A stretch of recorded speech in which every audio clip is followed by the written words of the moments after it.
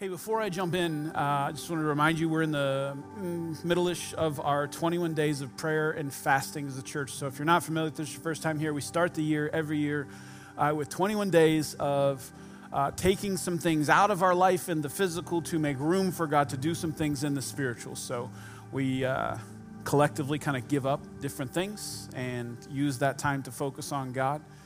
So this is week 2, so we only got 1 week left, and I'm praying to really lean into God this week. It's always an up and down thing when you're giving something up. It's a battle.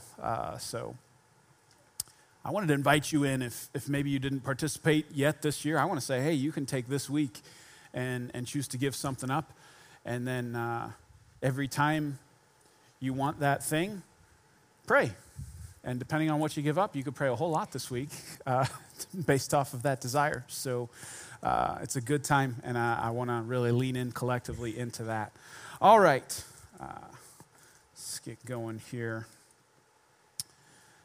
So you know how astrophysicists have really complicated math? I know you're so excited about that being the opening line to my sermon today. It has the word astrophysicists in it. But you're familiar with those crazy complicated equations that they have that have like letters and all the parentheses and stuff. And some of them don't even have numbers in them. And I don't even know how it qualifies as math if it doesn't have numbers in it. Somehow they have just letters. And it's crazy. And the things they're able to do with these equations, they're able to actually predict like where a planet will be, how fast it's going, how big it is, how much mass it has. Like they can do some crazy stuff with math that is well above those of us who are just mere mortals when it comes to that kind of a thing. Well, before 1542, their equations didn't work very well. And it was really bothersome to them. They could not accurately predict where planets would be with their equations. And one of the things that just baffled them, they could not figure out, is why sometimes planets seem further away and other times they seem closer. And they could not come up with an answer for it. They were just completely dumbfounded by this. And they would adjust their equations based off their observations, trying to dial this thing in, and they could just never quite get it right. And it really, really was maddening. To which I would say, well, maybe you guys aren't as good at math as you think you are. Maybe these letters, maybe you're just making it up. I don't know. But they were confident. They wanted to know what was going on. It wasn't until 1542 when Nicholas Copernicus published a treatise that fixed everything. And in this little treatise, he proposed something radical. Copernicus proposed that, hey guys, maybe the sun is at the center of the solar system. Because up until 1542, it was widely accepted that the Earth was the center of the solar system. And they were doing all their math based off of that assumption, the assumption that the Earth is at the center. So when Copernicus comes along, he says, hey, maybe it's not. Maybe the sun is at the center. Maybe we should change our assumption. So what happened was it turned out that their math actually wasn't bad. It was the assumption that they brought to the math. Think about that. The math wasn't bad. It was the assumption that they brought to the math that changed the way they did the math and skewed their outcomes. So they didn't need a math class. They needed a paradigm shift. They needed to switch the assumption that they brought in, and it would change everything. So you take the Earth out, put the sun at the center, and click, everything works. All those crazy, complicated math equations now are dialed into absolutely astounding precision. That concept fascinates me. That it wasn't a problem with their math, it was a problem with the assumptions that they brought to the math, which then changed the math and changed the outcome. I wonder if this principle is true in more than just astronomy. That you have assumptions in your life that you bring to the way you make choices, and those assumptions then eschew the choices and skew the outcomes. What if it's not that you have a problem making choices in your life? What if it's a problem with some of the assumptions that you make before you make the choices? So let's take astrophysicists out of this for a minute. Let me use a different illustration. Let's say you were standing somewhere and somebody came up from behind you and gave you a big bear hug. Now, if you assume that person is your friend, you're going to respond a certain way during the hug, and you're going to have a different kind of interaction after the hug. Now, if you're an introvert, you're still going to be annoyed, right? Because you're like, why are you in my 12-foot bubble right now? Get away from me.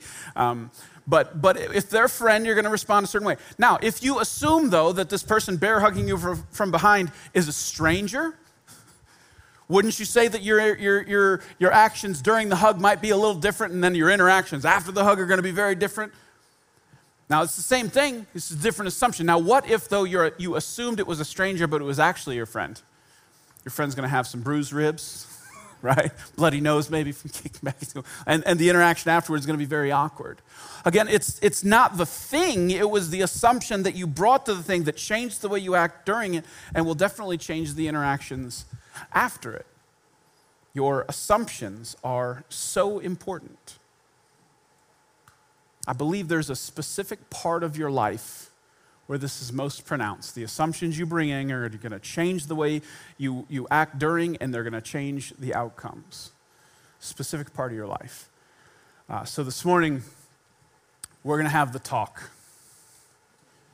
It's awkward, a little weird, but it's very necessary.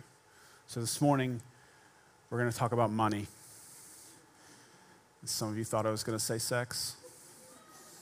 Some of you are excited. Some of you are disappointed. But here we are. So we can talk about money. Because I believe the assumptions that you bring to your financial situation probably literally change some of the math that you do, and then they change the outcomes that you get. And one of the biggest assumptions, the assumption that I want to challenge in you today, has to do with one short little word.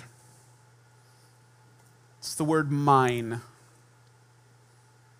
The word mine. I want to show you one of the most important verses when it comes to your financial situation. It's as important as Copernicus's treatise in 1542. This verse needs to be built into your assumptions going into the way you think about your money.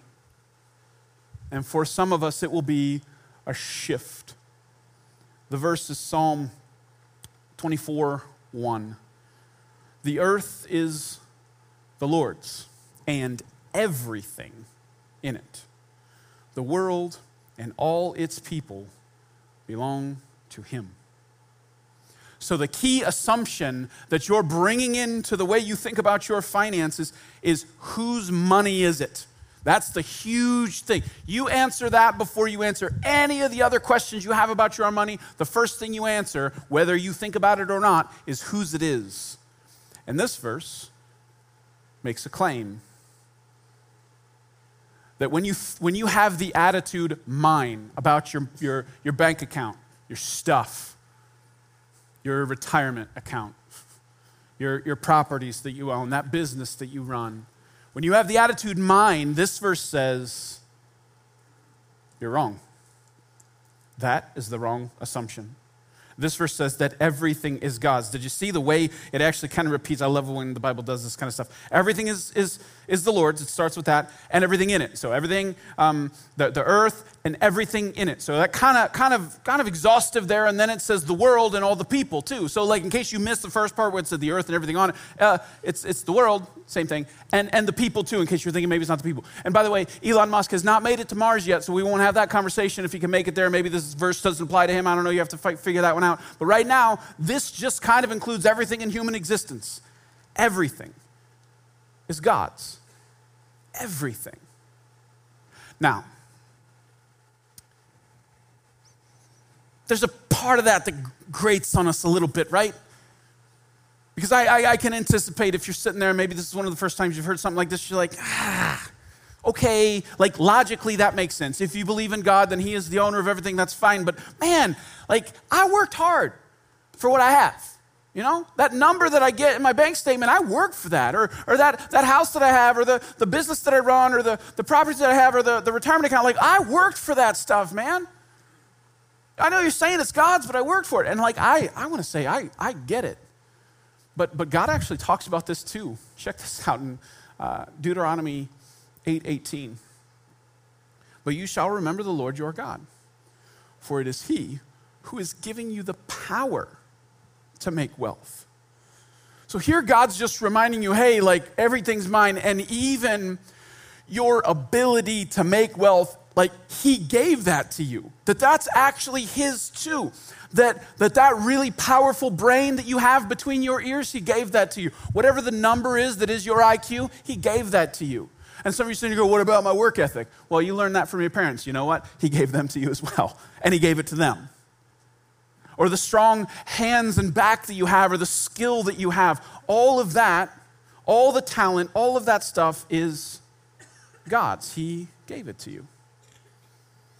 So again, the assumption you have coming into the way you think about your finances is going to skew everything when you're making those decisions and greatly affect the outcome. So what if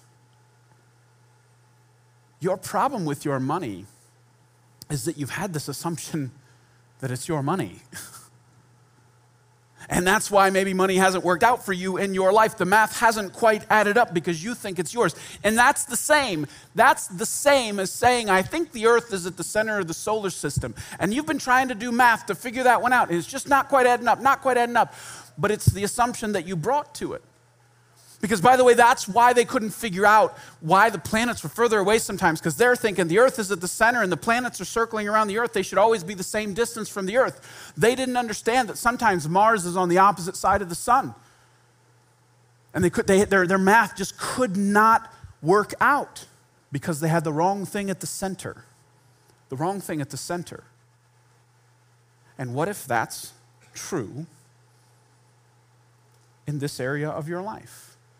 What if you took yourself out of the center of ownership in your life and you put God in there? How will that change everything? I mean, think about that. Your decisions will be totally different. Say you walk out, hypothetically, to your car because it's 2 degrees outside and it doesn't start. If you have this assumption, the moment the car doesn't start, you know what you're going to say? You're going to be like, hey, God, your car's not starting. And that's kind of a joke, but kind of not, because think about what that does for you, like your whole attitude in that situation.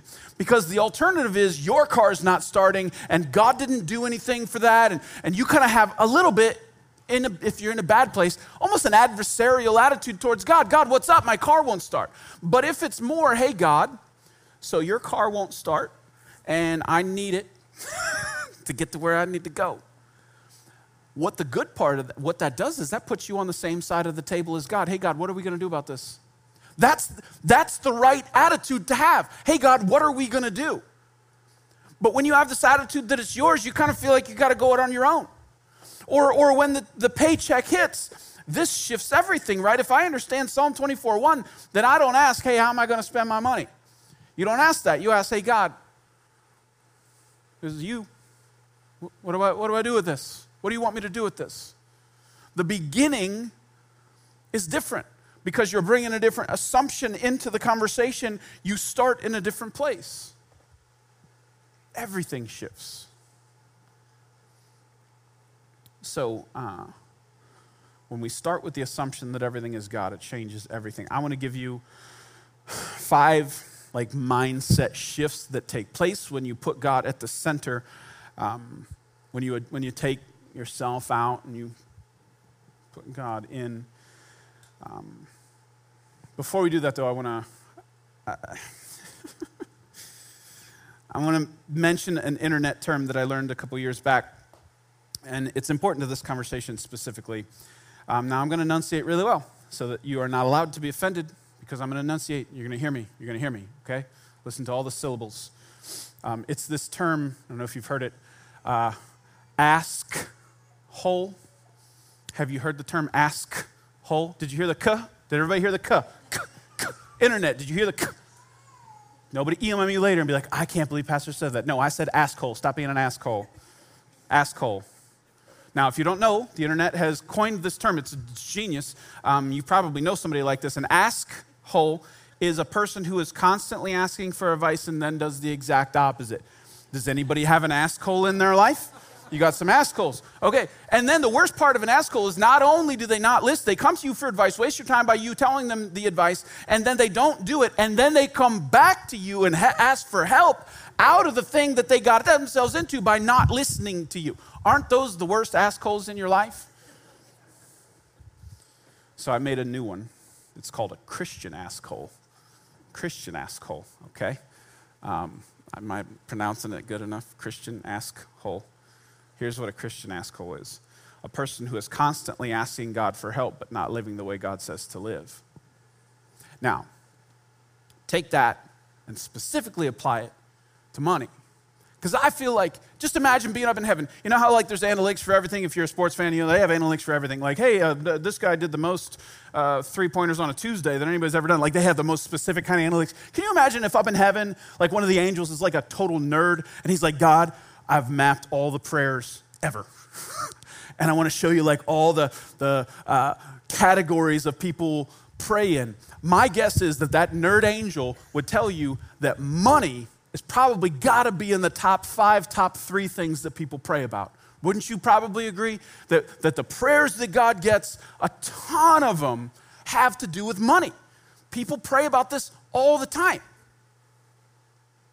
So we're asking God for help constantly, but my question is, are we handling our money the way God says to handle it? Because that would be kind of ironic, right? And again, I think we all just recognize that asshole person in our life who just constantly wants to ask us stuff and not take our advice at all. I feel like we have to understand that sometimes we do this with God. And this would be the area of our life where we are at one of the biggest risks for this. We ask God for help with our finances, and then God says, hey, I got some ways that you should do this. And you go, I'm good. I just need your help over here. Well, yeah, but I have these principles that you should, I just want you to solve this problem. And I don't know if that's the way it works. I think God is gracious. I think he is patient with us. But I'm asking you, before we go into these shifts, don't be a Christian asshole. I can't wait for the conversations after. Pastor called me an asshole today. You're going to tell your friends who go to other churches, they're going to be like, what did he say? That's Mosaic. All right, so 5 shifts that take place when you put God at the center of your financial solar system, and now everything starts to rotate around him. Everything revolves around him. First principle that the Bible lays out, that God has woven into the fabric of things, we'll call it the little to large principle, Luke 16:10, Jesus says this, if you are faithful in little things, you will be faithful in larger ones. But if you are dishonest in little things, you won't be honest with greater responsibilities. So this is a principle. Now, it's specifically applied here. It says, hey, the way you handle small things in your life is going to be the way you handle bigger things. That's what it says. Now, we don't like to attach those two things. We like to say that if it's small, I'm going to handle it in a small way. If it's big, I'm going to handle it in a big way. And we want to say that they're detached. But Jesus is saying, no, there's a relation.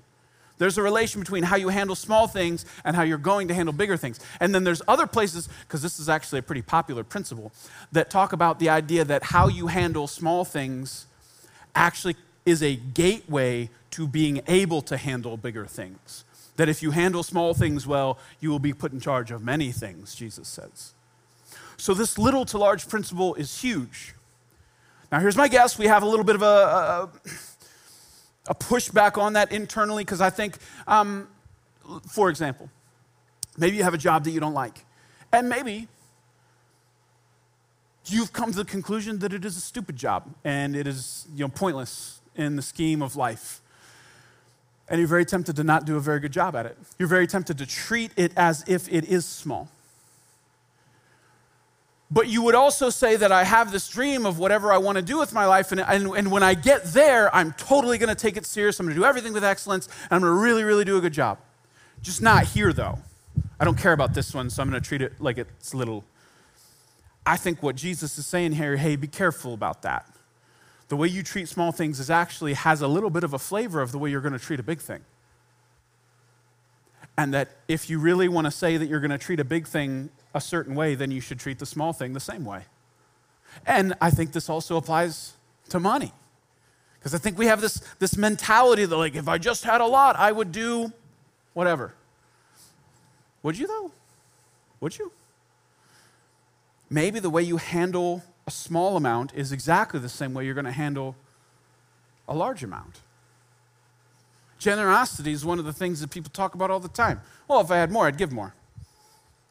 Statistically speaking, rich people only give about 2% of their income, which is super depressing when you see the zeros that are attached to that. But the way you handle something small is actually the way you're going to handle something big. And I think one of the most important things for me is how you handle something small in God's economy actually is the doorway to being able to handle more. That if you are faithful with a small thing, He will put you in charge of many things. So don't despise the small thing. Do a good job with the small thing. It is the doorway to the big thing. Little to large, little to large. When God is at the center, little to large. Second thing, second shift. I will call it trepidation to trust because I'm a preacher and I have to have alliteration. So it's trepidation to trust. If you don't know what trepidation means, anxiety, worry, whatever. Trepidation to trust. If we assume God at the center, everything shifts when it comes to our emotional state in our finances. If God really does own everything, it changes our emotional state when we think about money. So let me read 1 Timothy 6:17. Teach those who are rich in this world not to be proud and not to trust in their money, which is so unreliable. Their trust should be in God, who richly gives us all we need for our enjoyment. Now, some of you tuned out after 5 words because you thought, oh, that's not talking to me. I'm not rich, so this verse is for those people, not me. Now, I get it. I don't qualify as rich, so this verse must not be talking to me. Now, we could argue over whether or not you qualify as rich if we compare you to all 8 billion people on the planet. I think you might actually qualify if we do a better comparison because you're just comparing it to that person down the street. But maybe if you compared it to everybody, you might consider yourself rich. But I don't even need to argue with you over that because I want to say that this verse applies to you because I think what he's saying here is, hey, if you're rich, it's probably going to be tempting to trust in your money, to trust in that number in your bank account, to trust in that salary number that you got. But he's saying don't do it because it's unreliable. And if he's telling a rich person not to trust their money, don't you think it's quadruply true of someone who's poor? Hey, don't trust. It's easier for him to say that to you. You should be like, amen. Right? I can't trust their money. So he's telling the rich people, but I think it's an argument from the greater to the lesser. It means all of us. Don't trust in your money. Trust in the one who gives money. And again, if you shift your assumption, hey, everything's God's, then why would I trust in everything? Why wouldn't I trust the one who owns everything? Soren Kierkegaard put it this way. He said, riches and abundance come hypocritically clad in sheep's clothing, pretending to be security against anxieties, and they end up becoming the object of anxiety. They secure a man against anxieties just about as well as a wolf that is put to tending sheep. Don't trust money. I think the big lesson here is I guess I would ask you, where are you finding your security? You know, that sense of security, that sense of well-being, that sense of everything's going to be okay. Are you finding it in your bank account? Are you finding it in that check that you get every 2 weeks? And if you don't know, because it's easy to answer, no, I trust in God. It's easy to say that. But here, let me give you a little test. What is your visceral reaction, the knee-jerk inside of you reaction when something goes wrong that's going to cost you a bunch of money? What happens right here? What do you do? What's the very next thing that you do once you find that out? Once you find out that thing broke, or once you open up the mail and it says notice due, what's the first thing that you do? If you answered anything but pray, this is something you need to think about. Because if you got this down, you're going to say, no, I'm trusting in God. I'm not trusting in my bank account. My bank account doesn't scare me. God is the one who provides. And that's the direction you should be heading. You're never going to do it perfect. But if you really believe that everything is God's and God is at the center of my financial universe, then you don't get freaked out by something lesser because you're trusting in something greater. So, trepidation to trust is the second one. Third shift that happens, principle, we'll call it the greed to gratitude. Greed to gratitude. I just want to suggest that no one wants to be greedy. Matter of fact, my guess is that nobody would own that, right? Like if I asked you right now, like, hey, who in the room is greedy? I don't think we're going to get too many people like raising their hand going, that's me, right? Like, you don't, when you're reading like people profile, never does it say mom, coffee lover, greedy, right? They don't put that in the list because either A, we don't want to own it, or B, we don't have enough self-aware to be able to recognize it in ourselves. And maybe that's a big part of the problem. Greed is hard to see in the mirror. We can see it in others, but we have a really hard time seeing it in ourselves. And maybe it's just because we're using that word. It's almost a dirty word. It's almost insulting. It's almost like a cuss word. If somebody called you greedy, you'd be insulted by that. So let's just read Ecclesiastes 5:10. Maybe he defines it a little bit better. Those who love money will never have enough. How meaningless to think that wealth brings true happiness. So here the guy who's writing Ecclesiastes is saying, hey, it's really silly to think that like your money is going to eventually, like you're going to hit a certain number or a certain thing or a certain whatever's going to happen in your life and you're going to feel full. He's like, it's never going to happen. You're never going to fill up and finally say, you know what, I feel like we just got enough money now. Like, can we just stop with that money stuff? Like, well, I just think we got enough. You're never going to do that. That's never going to be a conversation with your spouse. Never are you guys going to go, I think we should just stop making money. It's kind of silly. Like, this is dumb. You're not going to come to that place naturally. And he said, hey, and the word satisfied. Never going to be enough. Never going to be satisfied. Now, the cool part about is like who wrote this. So the Bible says that this is Solomon. Solomon was the richest man to ever live, the Bible calls him. He had everything. And he's now sitting at the end, the top of the mountain, the end of the line, saying, hey, I achieved richest guy on the planet. And I just want you all to know, I save you the trouble of having to get here. It's not satisfying. It doesn't do it. Now, as though some of you are like, I still kind of want to find out. I understand. But he's just telling you, hey, the internal state is that I'm still not satisfied because money can't do that. So instead, we find our satisfaction in God because greed and envy are bottomless pits. And here's the thing. If you're a little scared of being greedy, as in, it's really hard to tell that you are. So maybe you're like, I don't know if I am or not. I believe one of the ways you can prevent greed is gratitude. So even if you can't say, I don't want to be greedy, and it's hard to get your hands on that, you can say, I really want to be a grateful person in my life. I think gratitude kind of inoculates you against greed. Or to visualize it a different way, if you fill up on gratitude, you don't have room for greed in your life. Because you are so grateful for the things that God has given you in your life, it's impossible for you to have a greedy attitude when you're really full of gratitude. So fill up on gratitude. Be really grateful. Practice being grateful for the things that you have, and you will be shielded against greed. You replace it. You take greed and you put in gratitude. All right, fourth principle. Now, this is where it starts to get wild. This is where I want to say things kind of almost flip upside down. This principle, we will call it the give to get. The give to get. And it's crazy. Have you heard of girl math, right? You guys heard of girl math? Where like, you know what, if you return something, you get money, you're like, I just made money. Like, well, you, no, okay, no, but yes. Or one of my favorites, like I used cash that I found on my purse, so I didn't spend any money because I didn't use my card. I'm like, that's awesome. I didn't know it worked that way.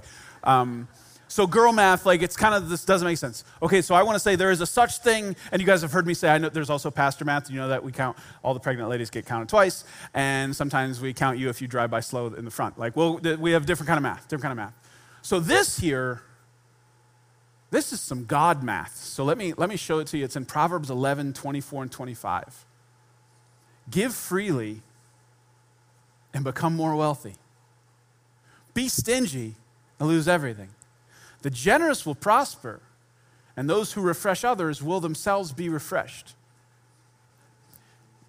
If you don't believe Psalm 24:1 as in God, everything is God's, the earth is the Lord and all it contains, if you don't believe that, this makes no sense. This is some upside down stuff right here. Because he just said, hey, if you want to be wealthy, give stuff away. You're like, hold up, what?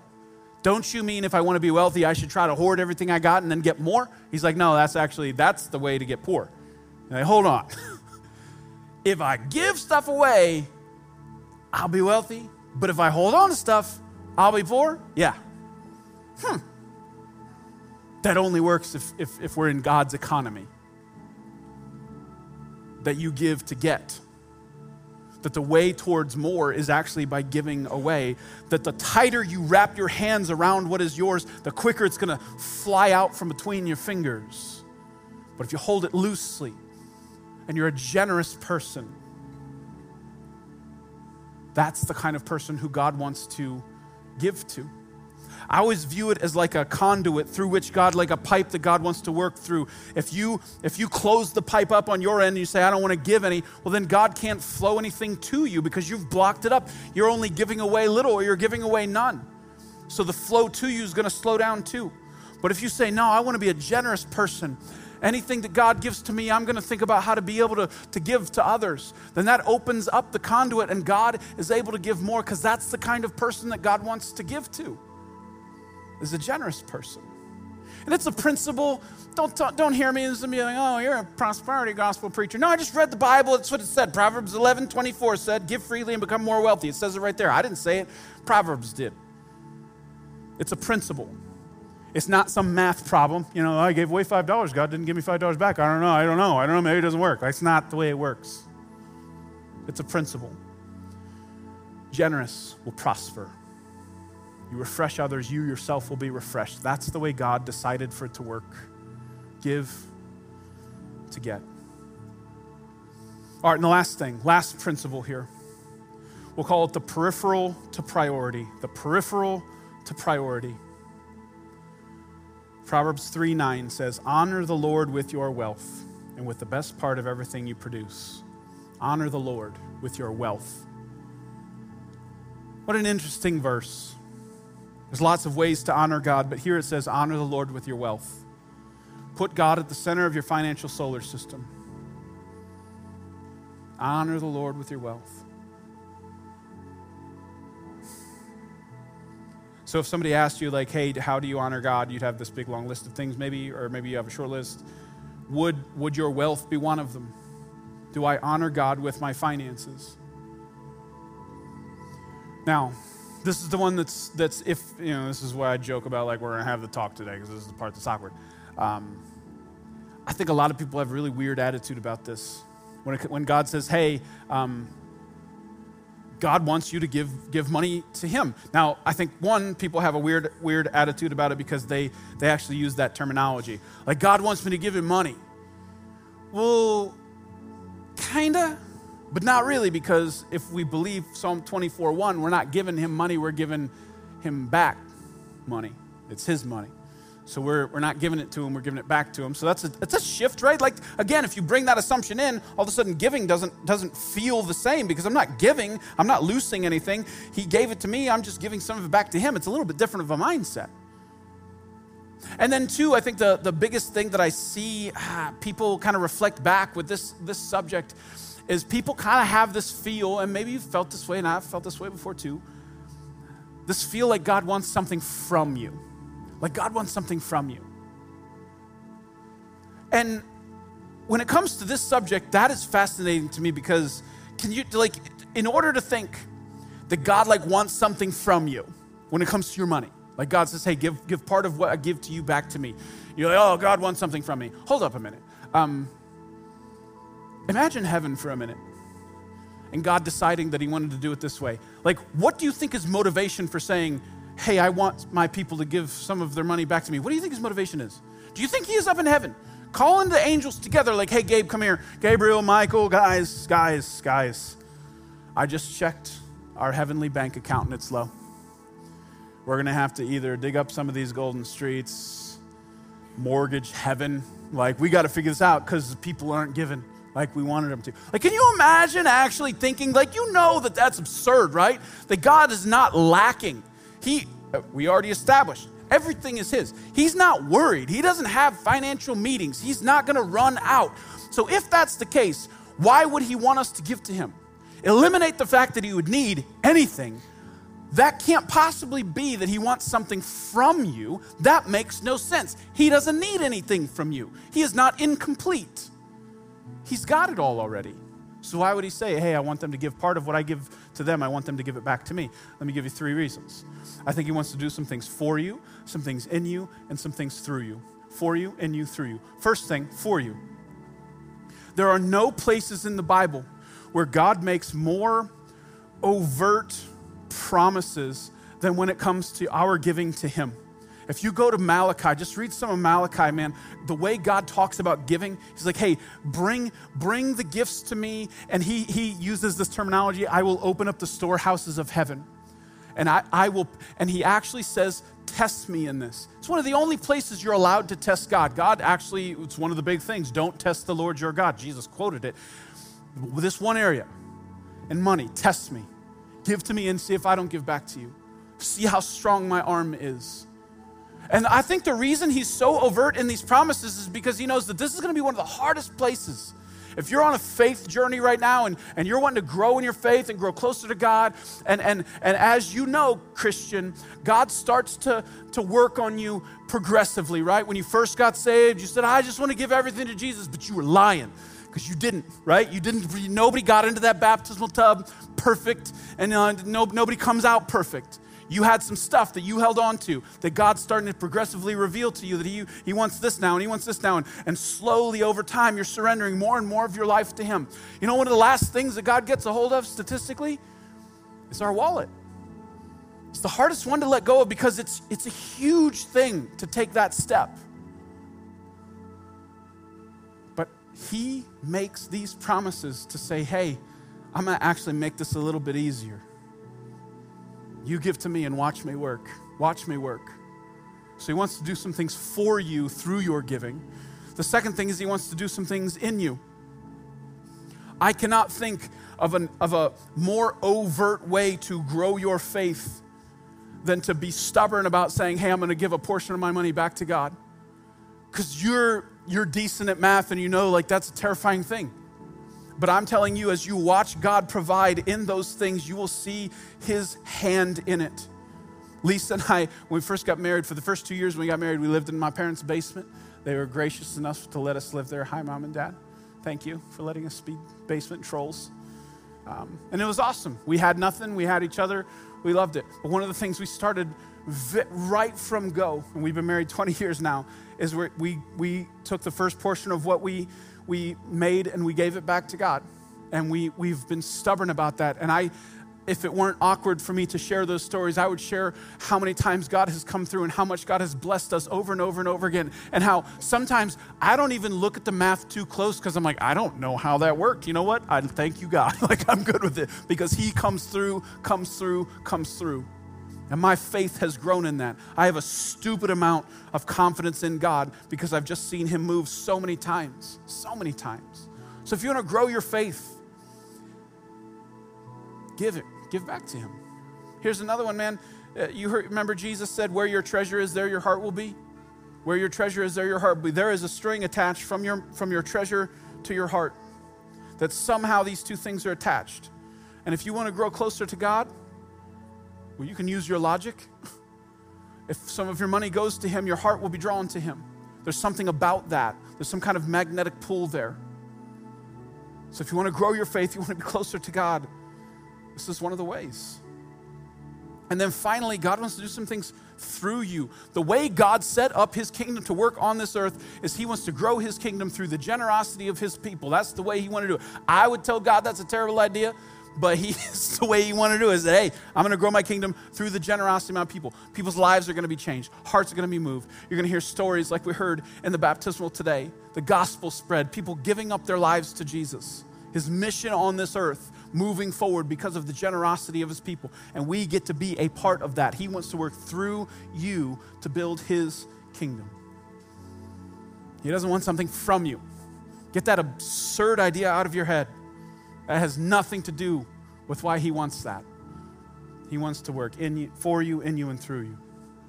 All right, so this sermon series, the whole idea behind this sermon series, we're calling it You in 5 Years. You're supposed to take a futuristic telescope out and look at your life 5 years from now. And what I just want to propose to you is look at your financial situation 5 years from now. What do you see 5 years from now? Don't say, I see myself winning the Powerball. Shut up. You're not going to. It's not a solution. It's not a financial plan.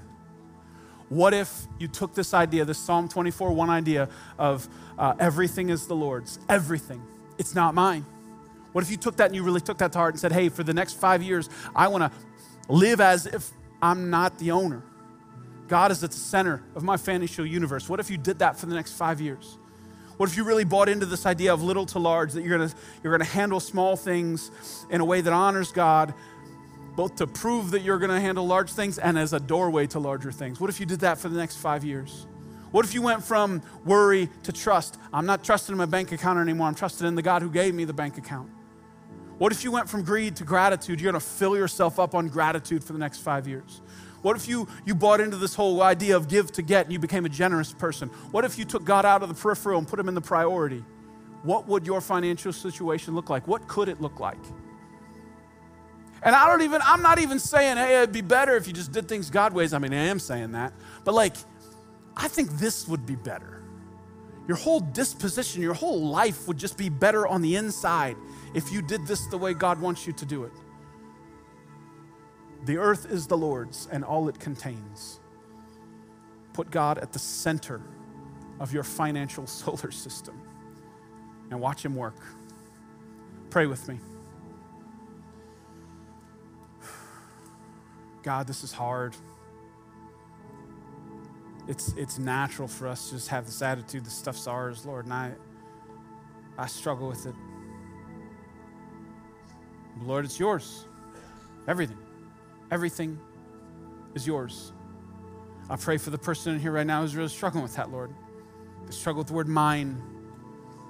Pray that you would work on them and show them it's yours. Lord, I pray for a new heart, a new perspective, a new assumption brought to this equation, Lord. That we would view our finances through your lens. I pray for new levels of faith, new levels of trust, new levels of generosity, new levels of gratitude, Lord. Pray that you would move here. That 5 years from now, man, we'd be different, Lord, for transformation. Transformation in our trust in you.